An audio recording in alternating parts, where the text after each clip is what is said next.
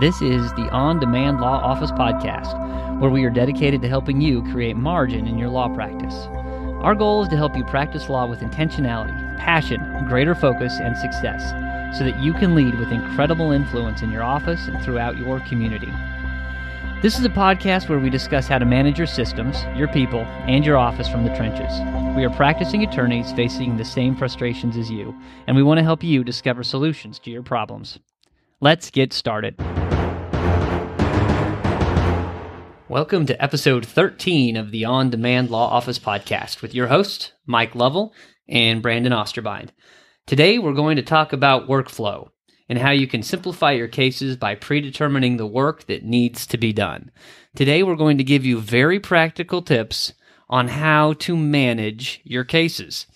We have determined after practicing a number of years that you need to develop a step-by-step practical approach to getting a case done.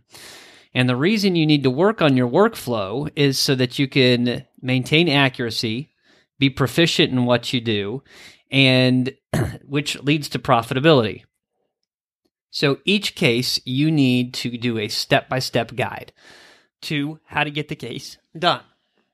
And that takes the mystery out of the practice of law. I think that's what scares or frightens a lot of young lawyers these days when it comes to getting into cases and appearing in front of the court and making sure that you have all your I's dotted and your T's crossed. Well, if you predetermine what needs to be done in every single case of this nature, then you take that mystery out of the practice of law and you become a better lawyer. Yeah, and that's exactly right. I mean, one of the biggest fears is, will I miss something? Did I miss it? And sometimes you don't even know well enough to know what you've missed. And, you can get your Lexis forms and they'll provide you checklists, which are a great place to start. But usually those checklists, they cover absolutely every contingency and you don't need many of those things. A lot of them are exceptions. And so when you're doing the day-to-day workflow, those exceptions may crop up, but usually they don't. You don't even really need to worry about many of those things, or it's something mentally as the attorney to just check off that you should know. But these workflows not only help you be more accurate so you don't miss things, but it also helps you as you're building your practice to be able to teach it to a new paralegal, a new secretary, or someone that can double check your work. Or if you're working with an intern, hey, this is what we need to do, double check this. It's a great practice tool. And it gives you more peace of mind, too. One of the things that I do is I follow the David Allen Getting Things Done system. And one of his biggest driving points in his book is you need the ability to turn it off. When you go home and you're with your family, you need to stop thinking about work because you need to be present with your family. You need to be present where you are. But you can't do that if you have all these open loops in your mind. But if you create workflows that you can either use on paper through a tickler system that he recommends, or if you can do it electronically in a case management system like I do, then you can take those open loops out of your mind, you put them on paper, and there is a process that is guaranteed to get in front of you when it needs to get in front of you, which means that the work is going to get done and you're not going to miss that deadline. You're not going to miss that statute of limitations. You're not going to show up in court with that one piece of paper having not been filed.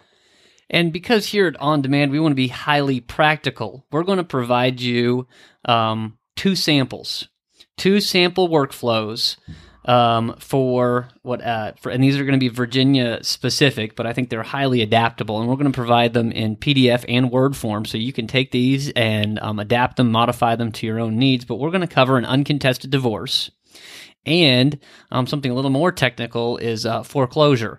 I do a lot of these two items, and in order to stay on the ball and get everything done, I have developed workflows that help me get this done. And you'll hear us here talk a lot about my case and technology to make you more proficient. But if you are not that tech savvy, getting technology without a good basis is only going to make your practice even more disorganized. You need to be organized at the ground level and then use the technology to help make you more proficient at what you're already doing. So that's why we're providing these, we'll call them on-demand documents to help you organize at the ground level. And then if you so choose to use my case, which will provide one for foreclosure, what my workflow is in my case, to, which what I could consider advanced skills. But we're going to provide you these forms that you can download immediately to see exactly what we're talking about, because on demand, we want to be highly practical. Now, Mike, these are your forms, and I'm looking at the form here for uncontested divorces. Walk me through that. All right. Well, the first thing with any good workflow is getting the correct information in one place. So I have, with foreclosure and divorce, an intake sheet. And that's the first document you're going to see, is filling out a great intake sheet. And I'm not going to go into detail, on the podcast. You can look at the documents, but for an uncontested divorce, you need names, social security numbers, places of birth, date, race, and this is employer's information. And this is all the information you need to complete a divorce. And it's laid out in such a way that you can cut and paste directly into all the appropriate documents. So every great workflow begins with a complete intake sheet so that you can have everything you need at your disposal immediately.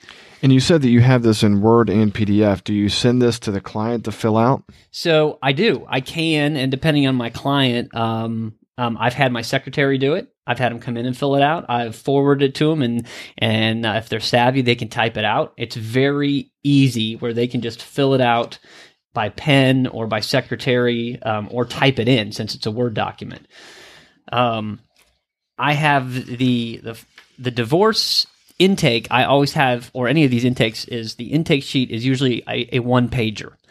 This divorce one that I'm going to provide also has additional questions of, I think, 2 or 3 more pages of additional stuff, just in case you have a contested divorce. If it's uncontested, you really just need the first page, but this does go into a little bit more detail if you need a contested divorce. And it looks like even for an uncontested divorce, if you're going to, I don't do uncontested divorces, but if you were going to do a property settlement agreement, you would still need everything on page 2, 3, and 4. Is that right? That's right. And all they can actually put in, this is exactly what we want. Then my secretary can take that and put it right into a separation agreement and send it out to the client, and they can execute that. So yeah, this is what I call an essential document to start. Is a good intake sheet.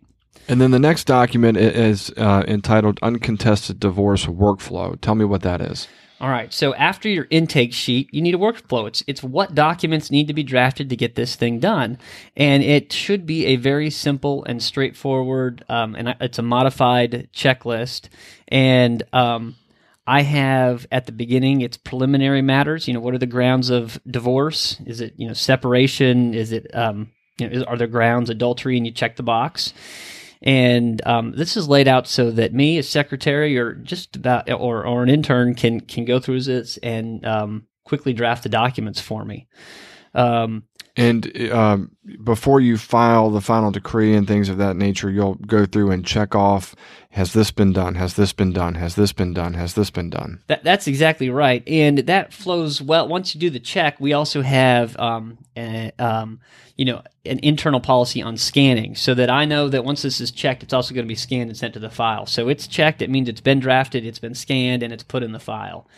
It's put in the paper file and the electronic file. Electronic file. So, and it is literally a step-by-step process, and you really have to think through the process. And it goes from simple letter to the clerk explaining what documents you have. Here's the complaint and attached documents. In Virginia, we have a civil cover sheet that has to go with it. And then, of course, the complaint. Make sure that you've delineated, whether you want service of process to be done by private, the sheriff, or, are you going to hand it yourself? And there's checklists for that. And then it just goes by step, all the different documents you need for an uncontested divorce. And, there's not, when you look at it, all that many. Yeah. 10, 12 steps. And this just makes sure that it is all there and it's sent to the client, it's sent to the court, and you can do it. So you'll see online the intake sheet, all that. You'll see the workflow. And it's easy then to take that workflow and turn it into a workflow document in my case. Literally, you just type it out, stick check boxes next to it in my case. And have you done that? I have for both uncontested divorces and foreclosures.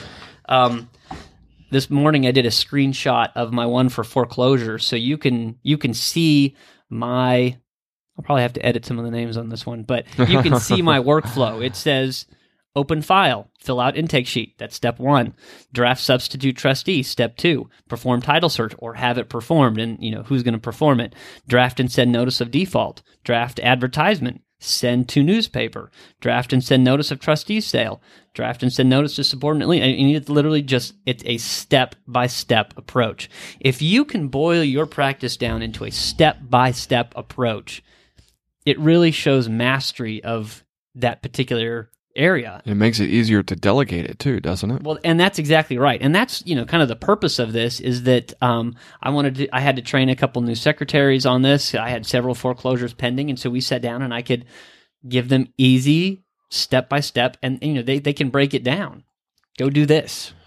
Okay, so using paper workflows has worked for Mike, and Mike is using now my case workflows to drive our cases instead of our cases driving us, which we've also done in the past. But this is a much better way to make sure that your work gets done. So in closing, I'll just encourage everyone to take a look at these workflows, and if you don't have anything like it, use this as an example for your workflows and your cases. And use this form if you're a paper person, print it out and put it in every single file. If you're an electronic paperless person, then save it in your electronic folder, or convert this into a My Case workflow, which will also give you a screenshot for your reference. With all that said, this will be the end of this particular podcast. Thank you for tuning in. If you like what we're doing here, we encourage you to subscribe to our podcast in iTunes, or if you want email updates for our show notes and our blog posts, go to www.ondemandlawoffice.com/podcast and sign up on the right-hand side of the page for updates. We want you to participate in the conversation, so you can either comment on the show notes, or you can find at www.ondemandlawoffice.com/podcast013, or you can email us at ask@ondemandlawoffice.com. That's ask@ondemandlawoffice.com. Mike, do you have any parting words? Just reminding the audience to seize the moment, take action, and shape your future.